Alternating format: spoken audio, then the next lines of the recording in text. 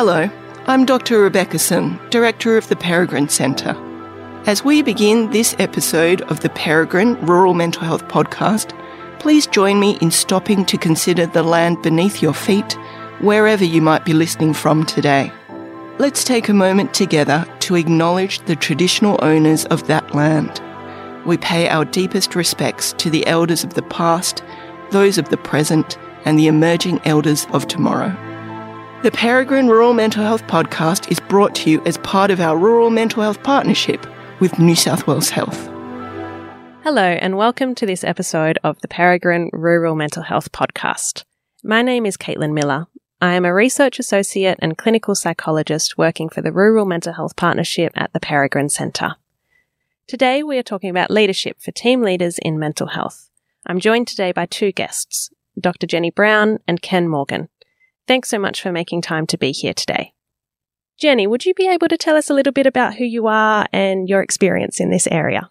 Well, I really love the topic on leadership in mental health. I am a social worker, family therapist, have also had leadership experience over many years in leading a clinical practice and have been a consultant and supervisor for mental health teams and leaders in mental health teams.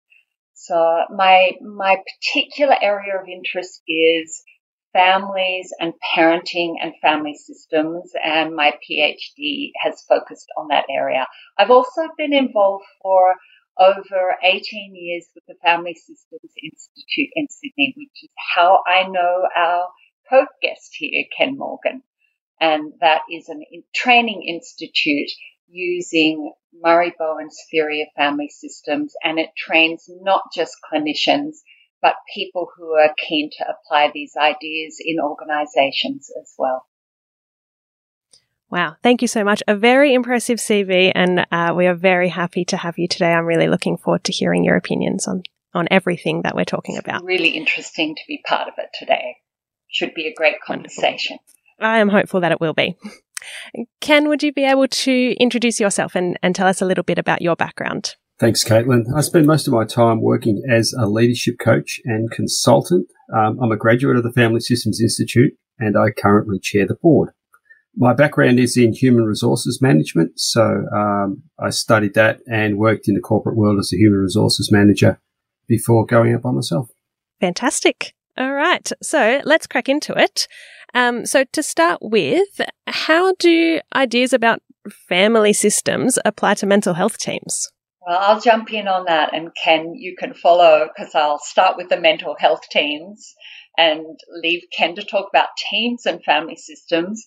I mean, mental health teams are particularly unique in that the service delivery is with people who are anxious because of the challenges that they're facing. And family systems theory has a lot to say about not individual anxiety, but how anxiety flows back and forth between the people that are our clients and team members. So I would say right up front that family systems theory has a lot of helpful stuff to say about the transmission of systems anxiety in between people, which is especially relevant in dealing with people who are very anxious and often in crisis. Thank you. Ken, did you have anything that you wanted to add? Yeah, family systems is helpful because it's a study of the way humans operate. And mental health care teams are collections of humans who serve humans. And so if we can get clear on how humans act predictably, it enables us to be thoughtful about how we conduct ourselves, especially when we're dealing with people who are highly anxious or are in extreme situations. Okay, and so what you're saying is that the principles that family systems therapy has in relation to families can also be applied for mental health teams, both in relation to team members, but also their interactions with clients or patients. Yeah, humans behave kind of predictably across a range of contexts. It's really interesting you mentioned that, Caitlin, because Dr. Murray Bowen, who developed this particular version of systems theory from his research over many years, he was doing a big research project with families who were all admitted to a research and treatment unit with a young adult member with serious psychosis. And quite early in his research, he noticed that the same patterns he was witnessing and documenting in observing the families with a highly symptomatic member, he could see them replicated in team meetings. How interesting.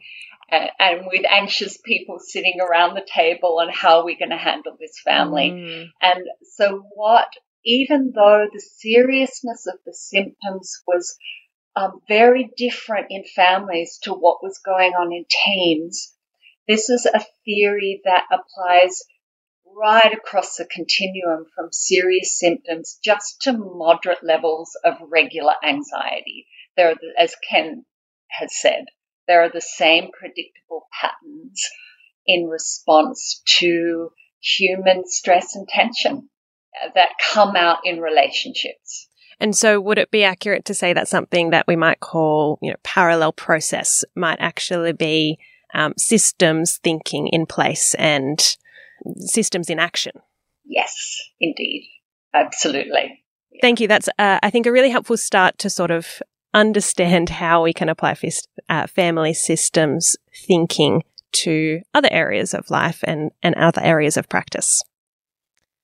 Okay, so something that we hear about often is people who are early in their career taking up team leadership positions in mental health in rural or regional areas because there aren't actually other people that are available to fill that role.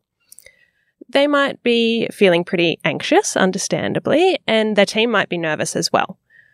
What can team leaders do to manage an anxious team and to manage their own anxieties as well in this? I might jump on that one. It's difficult because the role changes and the focus changes. And as a clinician, your focus initially is on your clients. And when you become a team leader, your job shifts to your team members, and it's a difficult shift to make. So getting clear on your role is one of the most important things you can do. So family systems talks about differentiating a self, and part of that is becoming clear in your own mind and then becoming clear with your team about what your role is, about what your commitments are. So getting clear on your role is one of the most important things you can do. And it requires a good degree of adjustment. So one of the most helpful things you can do is get a bit of coaching. So someone to just walk with you and help you think clearly about what is and isn't your job and how you manage yourself in the vicissitudes of leading a team that's sometimes going to be an anxious system. Yeah, I agree with what Ken's saying. And I can also say that I've been on the other end of Ken being my coach when I was looking at succession planning for my leadership role at the Institute and planning for that and how to step aside and how to plan for that. I cannot state more strongly how hard that would have been to just work that through in my own head. Any change, whether it's in a family or a team, is a time of increased stress and turbulence. Equilibrium or predictable patterns are upset, and having someone outside the system just to ask me questions, get me thinking, get me to be clear, get me to focus, to see what I'm not paying attention to is incredibly valuable, a really useful investment, especially for new leaders, and especially, as you say, Caitlin, if one feels thrown in the deep end somewhat, not a lot of experience, and also, as Ken was talking about, this transition from relating to peers to being in a position where peers become accountable in terms of their performance. That's a really tricky, anxious transition. And the only other thing I'd like to add there is just the value of not trying too hard. Just one of the worst things we can do when we're anxious and yet it's predictable we do it is try too hard to meet the perceived expectations of others. That's a relational phenomena. It's a projection. We make assumptions. We mind read. We try to guess what's expected of us, and we start becoming more of a pretend self, as Bowen called it, a pseudo self, rather than just being real and honest about, here's what I bring to this role, here's who I am, here's what I'm committed to working on and how I'm going to fulfill my responsibilities, and asking good questions of the peers. How are you thinking about this transition in our relationship? Here's how I'm thinking about it. Tell me how you view this transition, and let's keep the relationship open and transparent. Right. So it sounds like there's a few things that I've taken from that. Maybe the first is to be clear around your responsibilities in the change of role, because it's a different job managing a team compared to doing client work. And then maybe the second is around getting someone who's not in the system to be able to provide a perspective that you might not be able to see because you're too close to things. And then being really genuine with your team and almost bringing the relationship change and putting that on the table and talking about that in a really authentic way and naming that there has been a change in relationship potentially for some people. Yeah. Yes. Fantastic. Well summarized. Thank you. And so I think you sort of alluded to this a little bit, Jenny, in your last answer around what we might do when we feel really anxious. But something that seems to be spoken about quite a lot in the family system space is the idea of overfunctioning. Can you help us understand what that means and how it might play out in a mental health team for team leaders? Yeah, well, I'm an expert at overfunctioning, so it's good you start with me, because my family of origin primed me to be so sensitive to distress in others that I would make assumptions, mind read, and jump in to do whatever I thought I could do to relieve other people's distress, especially my mother, who I was particularly attuned to and aligned to, which is an example of my primary triangle, if people want to read up more on family systems theory. The one thing I'd say about overfunctioning, first of all, a simple definition. It's when we are thinking, feeling, and or behaving on behalf of another rather than on behalf of ourselves. Mm. It's a definition I've taken from Harriet Lerner's writing in her great books, Dance of Anger, etc. So am I thinking, feeling, or behaving on behalf of another, and rather than representing myself and letting the other person be their own separate self in the relationship? And without wanting to go into a whole big spiel on this, I would say that it's important to appreciate that these concepts in systems theory are about emotional process or relational sensitivities. They're not individual descriptions. So while I'm primed for overfunctioning in some areas, it develops in relationships with other people. So you can't have an overfunctioner without a willing underfunctioner. Mm-hmm. We do the dance together. It's about a dance, a pattern of reaction and counter-reaction together. Mm. And it's an interesting one, because if ever we're over-functioning, and people like me who are over-functioning helpers by nature, and I've spent years working to reduce that pattern, so I give people space to be the best they can be and not get in their way. I'll be working on it through all my life, I know. But to appreciate that if we're over-functioning in one area, we will be under-functioning somewhere else. We've only got so much functioning energy to go around, and something that I see happening I've seen it in my own realm and in the teams that I've been in contact with, is a leader who over-functions in caretaking and rescuing team members, may be under-functioning in important administrative tasks. That are, for example, a leader who hadn't put in the correct data to guarantee ongoing funding, and yet they were deeply loved by their team. And it put their team's future into serious vulnerability when that was uncovered, that statistics hadn't been done. So it's one of the challenges of life, isn't it? To not just function in the areas that come naturally to us and make us feel good and not so anxious when we're being helpful to others. It's doing the hard stuff as well. So would it be accurate to say that overfunctioning is like an anxiety management technique that doesn't actually end us up very well?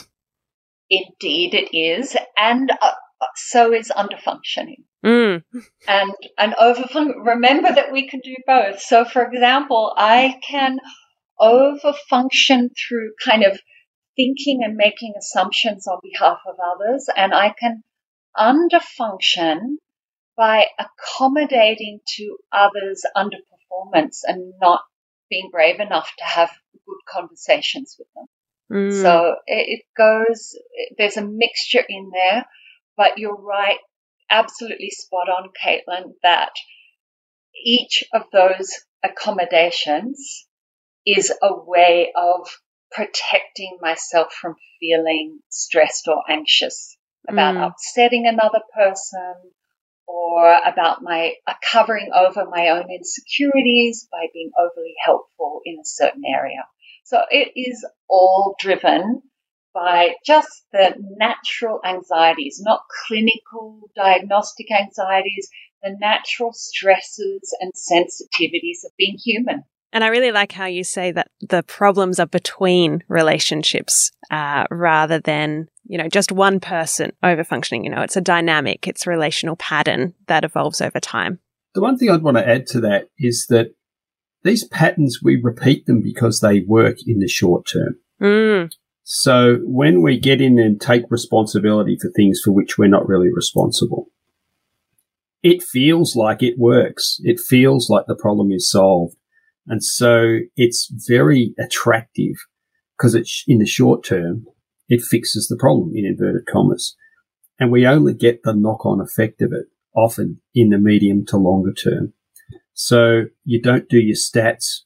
That doesn't cause any problems for you in the first week or two.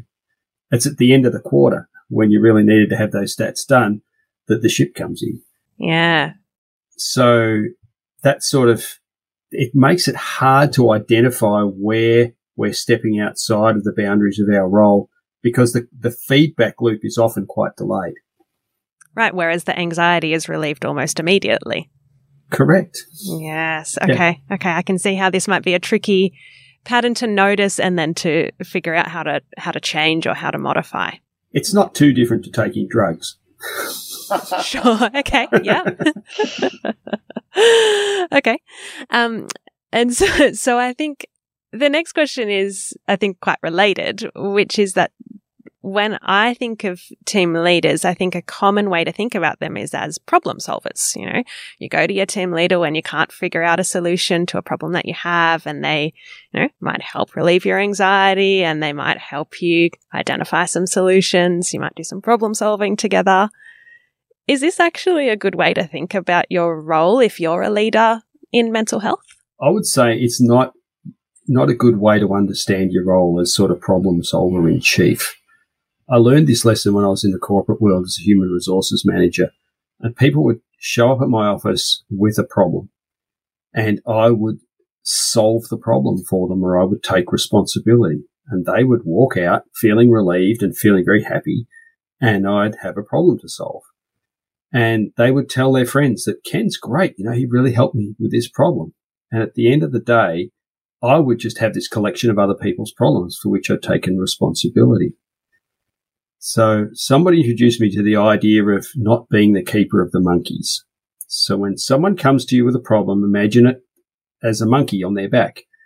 And you can talk to them about their monkey and help them think through what they're going to do to manage their monkey. But at the end of the day, they need to take their monkey with them when they leave your office. I love that. I like that. Yeah. And so as a leader, being a resource and a coach to your staff is very helpful.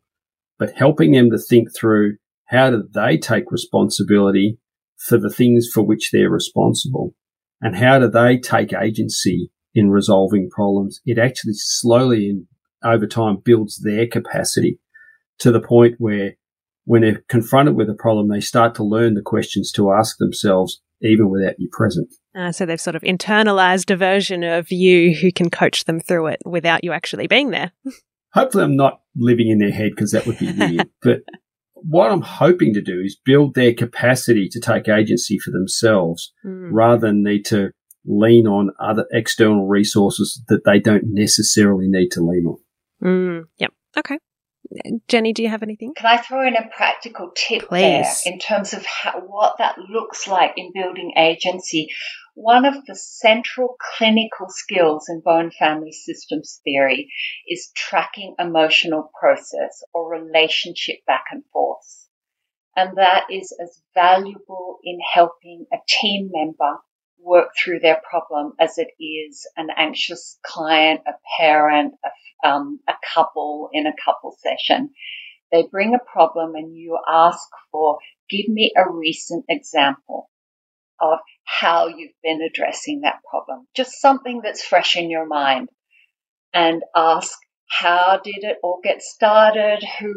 How did you respond? How did they respond? What were you thinking when they responded that way? What were you feeling? What came out up next? How did that respond to? How did the other person respond and react to that? Where did it all end up?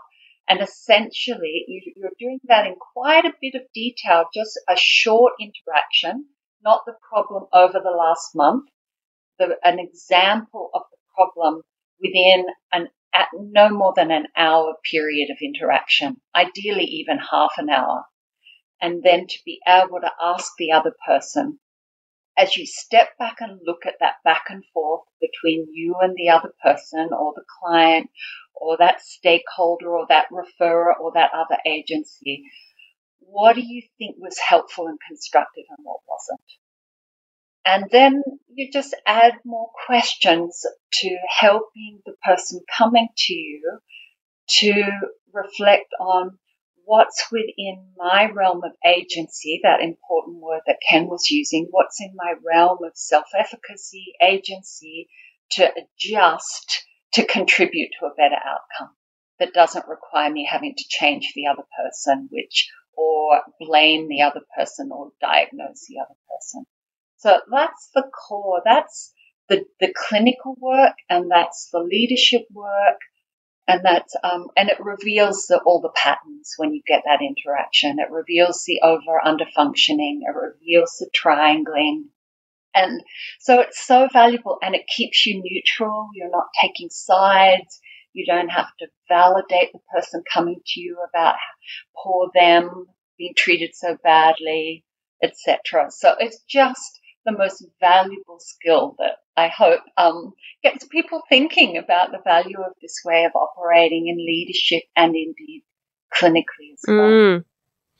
Thank you. I think that's such a valuable skill to be able to, step outside the anxiety for a moment and actually look at what's happening moment to moment in your interactions and, what might be keeping things going in that way and what you can change and what you can take ownership over. So it's reframing the problems so that they have some agency, know what they can do about it. Let's say I manage a team that works with a lot of high-risk clients, maybe high suicide risk, high medical risk, high risk of harm to others. What are some of the common ways that a team system will react to high levels of risk, and what would you recommend I do to manage this system? One of the things that comes up a lot in working with mental health professionals is the issue of suicide. And there's a sort of a narrative running around the sector of suicide we're here to prevent it. It's an unacceptable outcome. Of course it is. And like the road toll, it's unacceptable that people die on the road, but we're not going to get to zero tomorrow. And so having agency-wide a realistic understanding of what is likely to happen, and then being able to think through if the predictable bad outcome happens, what are some of the processes we could have in place ready to roll when it does happen? I think it's a really helpful thing. So if you're working in a high-stress environment, understanding what are some of the predictable challenges that you're going to be up against, and then having systems in place to deal with them when they arise is really helpful, rather than scrambling when it happens. So sort of clearly articulating what is unknown and bringing it into the known around what does happen if this really awful event occurs. Yeah, and what are the processes that we kick into place so that people have a sense of this is almost like it's one of those sooner or laters. It's going to happen to you, and it helps to enable people to not be quite so acute in their anxiety about it. This is awful, and it's something that happens to clinicians. Jenny, do you have any recommendations on managing a team that is quite reactive to high levels of risk? Well, I think I really like what Ken has said, and part of what I draw out of that is to stay with the objective facts of the particular risk situation, watch out for anxious what-ifs that can amplify risk, and our responses to exaggerated risk can actually inflame the risk.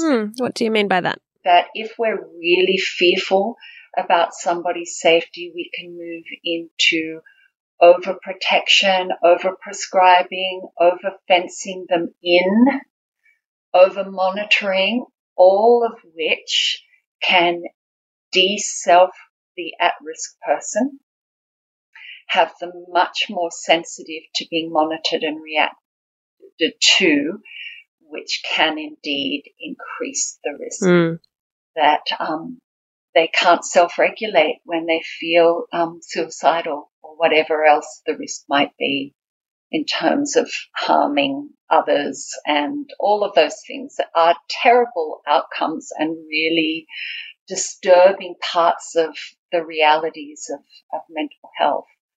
But being careful not to amplify the risk through an over-anxious response.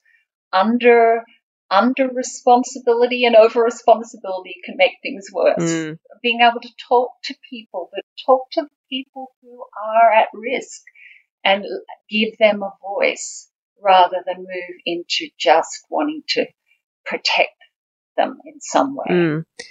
And I think there's plenty of research, isn't there, out there now on how when family members can talk to the person who has expressed suicidality or made a gesture in that direction, that if they use the word suicide and can be able to say, I'm really fearful of you suiciding and killing yourself, I just want to let you know how I feel about that when people can use the words and talk directly so that they're treating the person who's struggling as a person, not a patient, it can lower the risk. I think that's really helpful. I think it's really understandable when people feel very anxious around risk.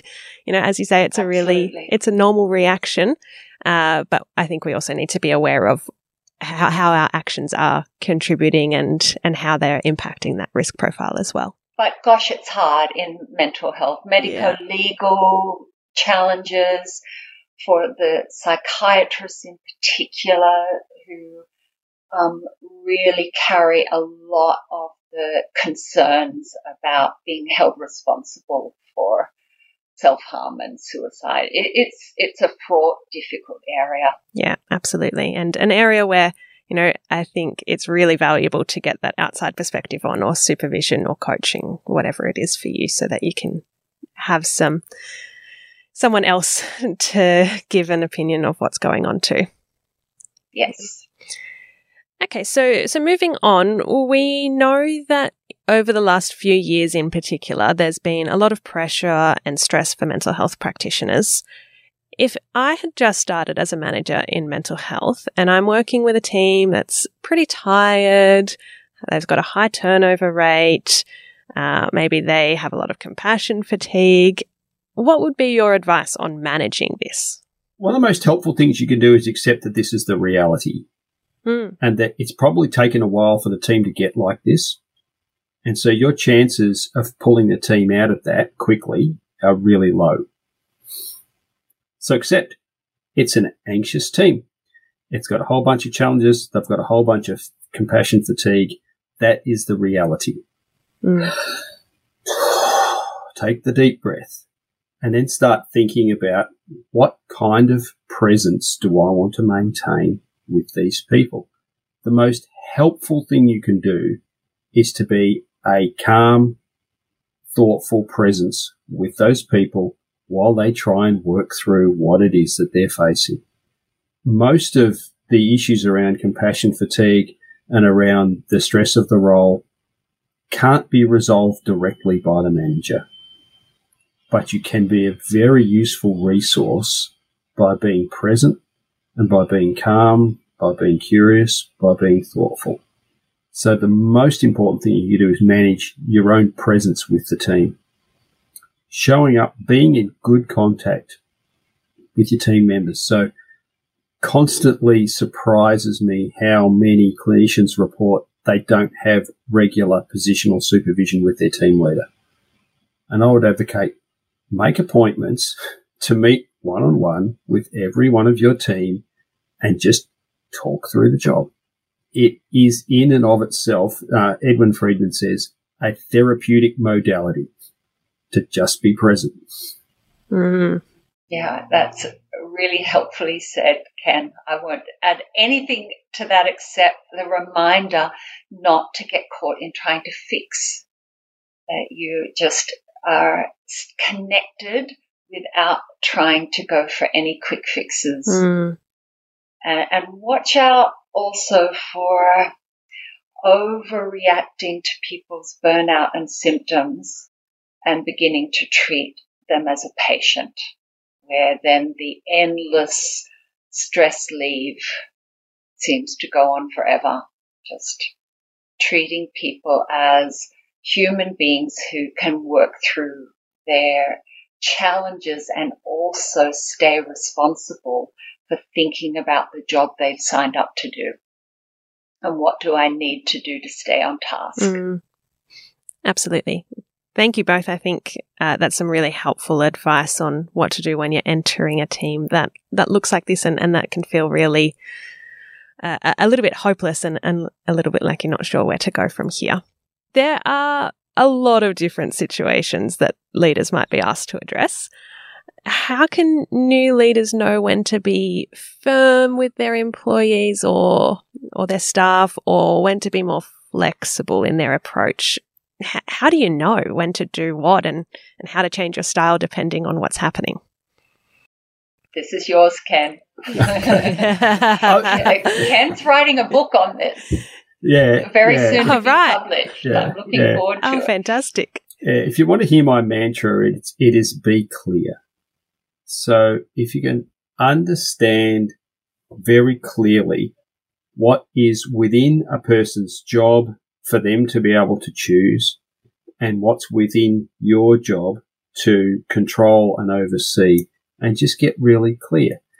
If a person is operating within the scope of their role and there's plenty of opportunity to choose different ways, as long as it's within the scope of their role and they're acting consistent with the systems and processes of the organisation, let them figure it out. Okay, so, and that's a little tricky when we're in quality assured environments like mental health services, where there's, there are standards that we have to adhere to. But even within those, if it's within the scope of the judgment of their role, even if it's not your preference, let them have at it. But when it stops being a question of preference, it starts being a question of policy, then you need to jump in. Then you need to basically say, no, this is what's within the scope of your job and you're stepping outside of that. So I just need to pull you back here.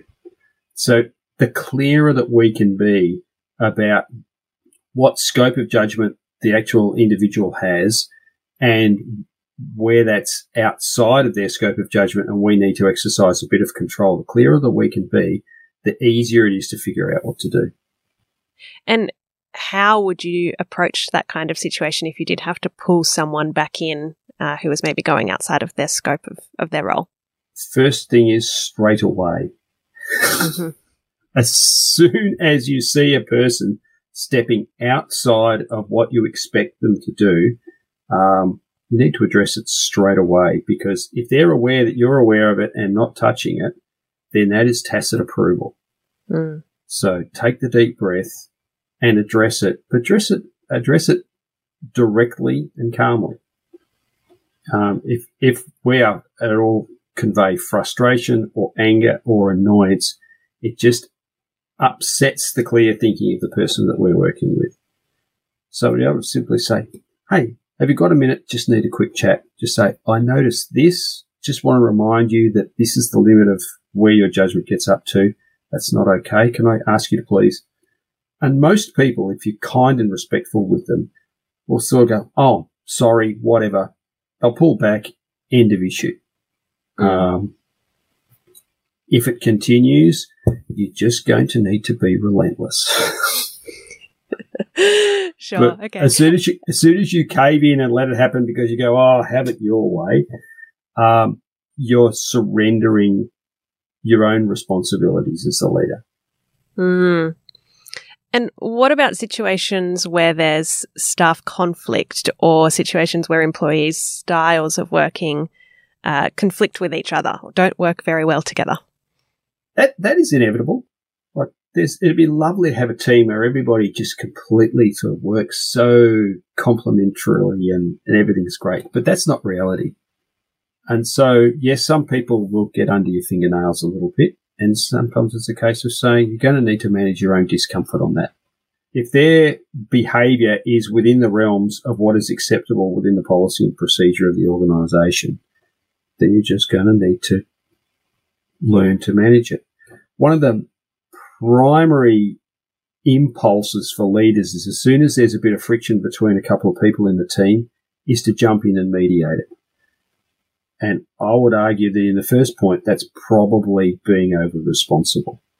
Staying in thoughtful contact with the combatants and helping them think through how they can take up their role and responsibility for maintaining the good functioning of the team as far as it lies with them is far more helpful.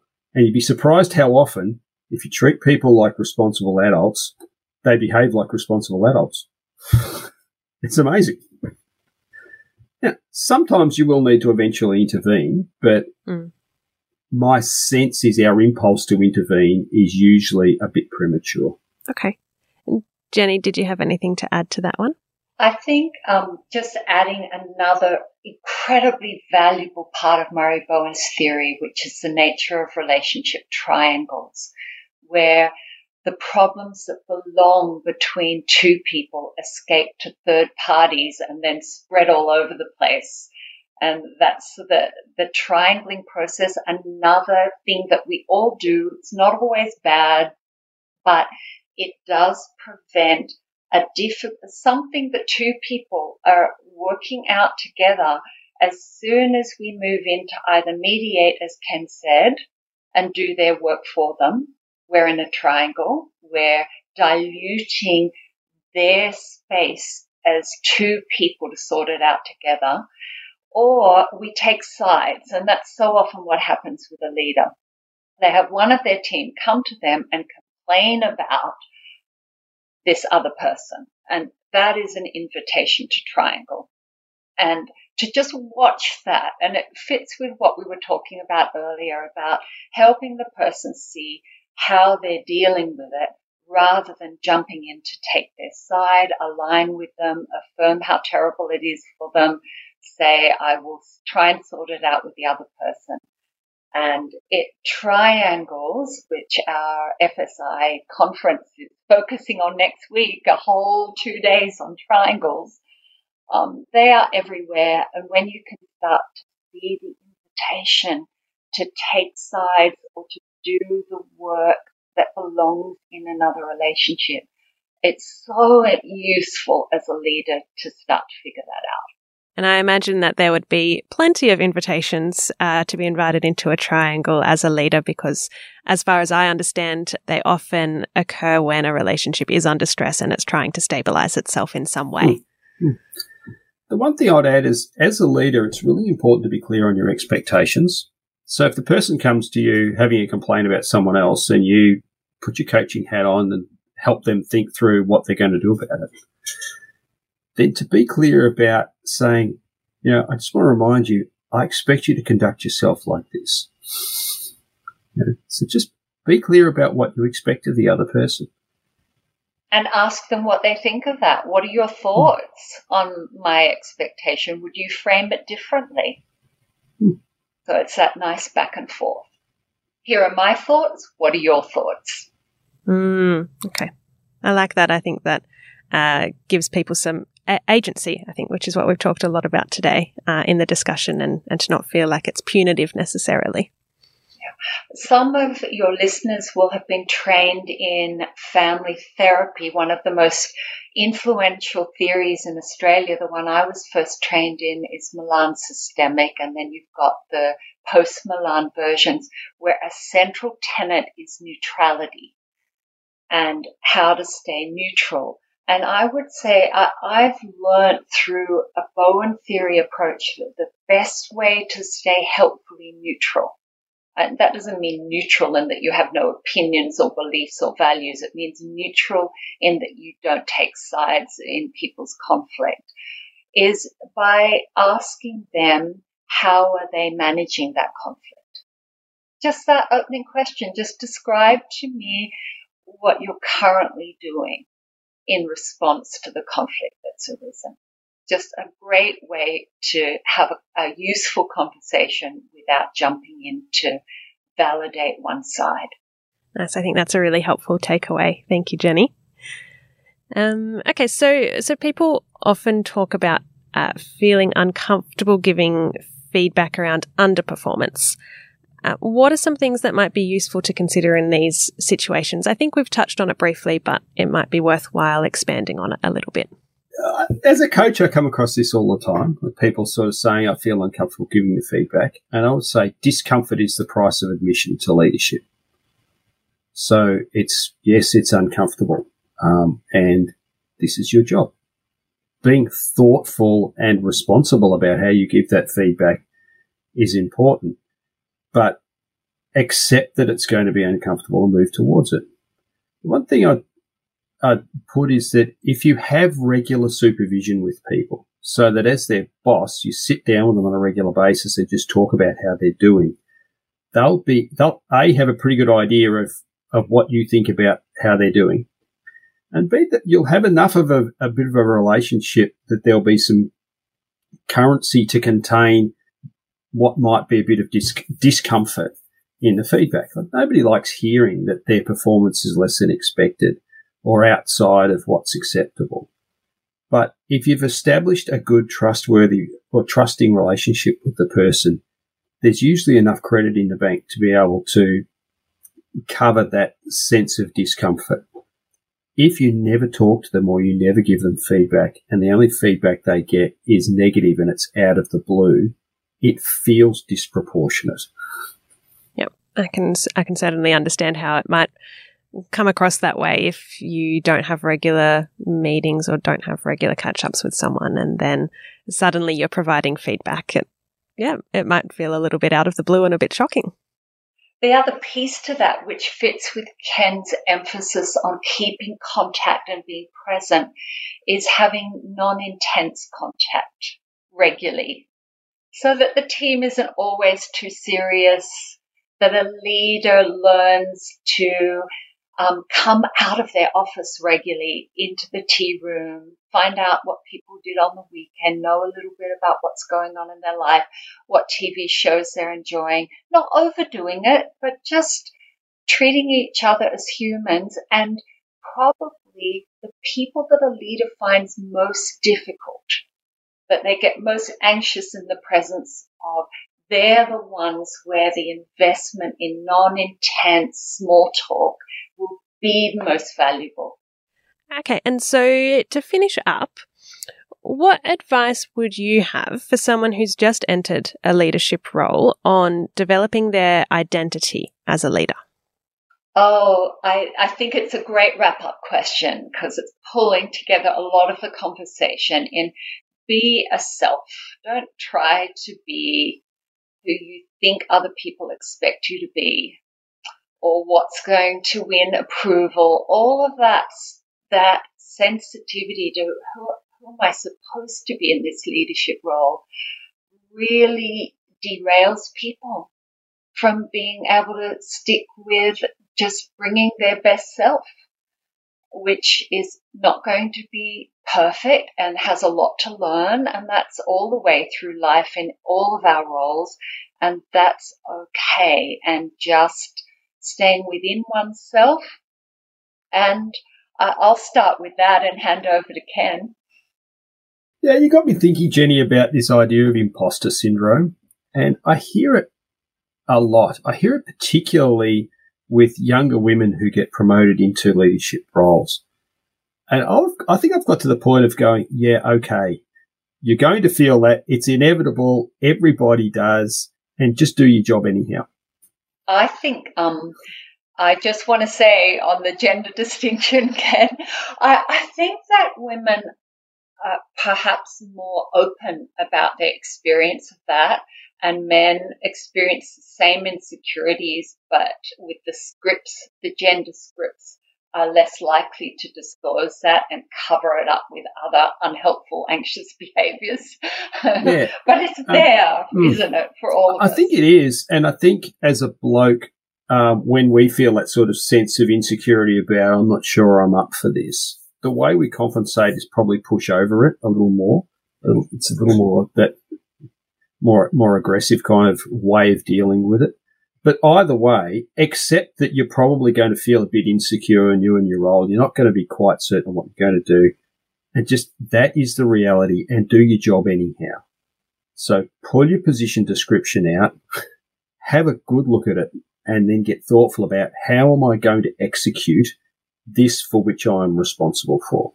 Yeah, staying objective and factual. Yeah, and acknowledge that you're going to have a sense of feeling awkward as you step into a new gig. Everybody does. You know, learning theory tells us that you can't really learn until you sort of feel the awkwardness of not being able to do something. That's what drives our learning. Take it as a learning experience, and do your job anyhow. Yeah. And in terms of being real about self, I just want to qualify that I'm not meaning just vent and overspill emotions. I feel so inadequate for this, where you're inviting everyone to reassure you. That is not going to be helpful. By being real, I mean being real in an objective way. I haven't had a lot of experience of this role, but I'm looking forward to learning this, and this. I'm glad of this support that is being offered to me, and this is what I'm committed to fulfilling in the role. That's what I mean by being real, not by just spilling over all our insecurity. Our insecurities will be there, and they require our self-regulation to prevent them spilling over onto everybody. Well Thank stated. you so much. Yes. All right. Well, thank you for joining us and sharing your knowledge on this topic today. I know that I've learnt a lot, and I think our listeners will too. For our listeners, I'm going to ask Ken and Jenny to provide some resources as suggestions for if you're interested in this topic and want to dive into some more. And they will be available on our IT platform, which you can access through our website. Thanks so much for joining us, Ken and Jenny. It's been a pleasure, Caitlin. You're welcome.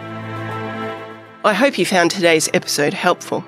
You'll find specially selected resources on this topic on our digital learning platform.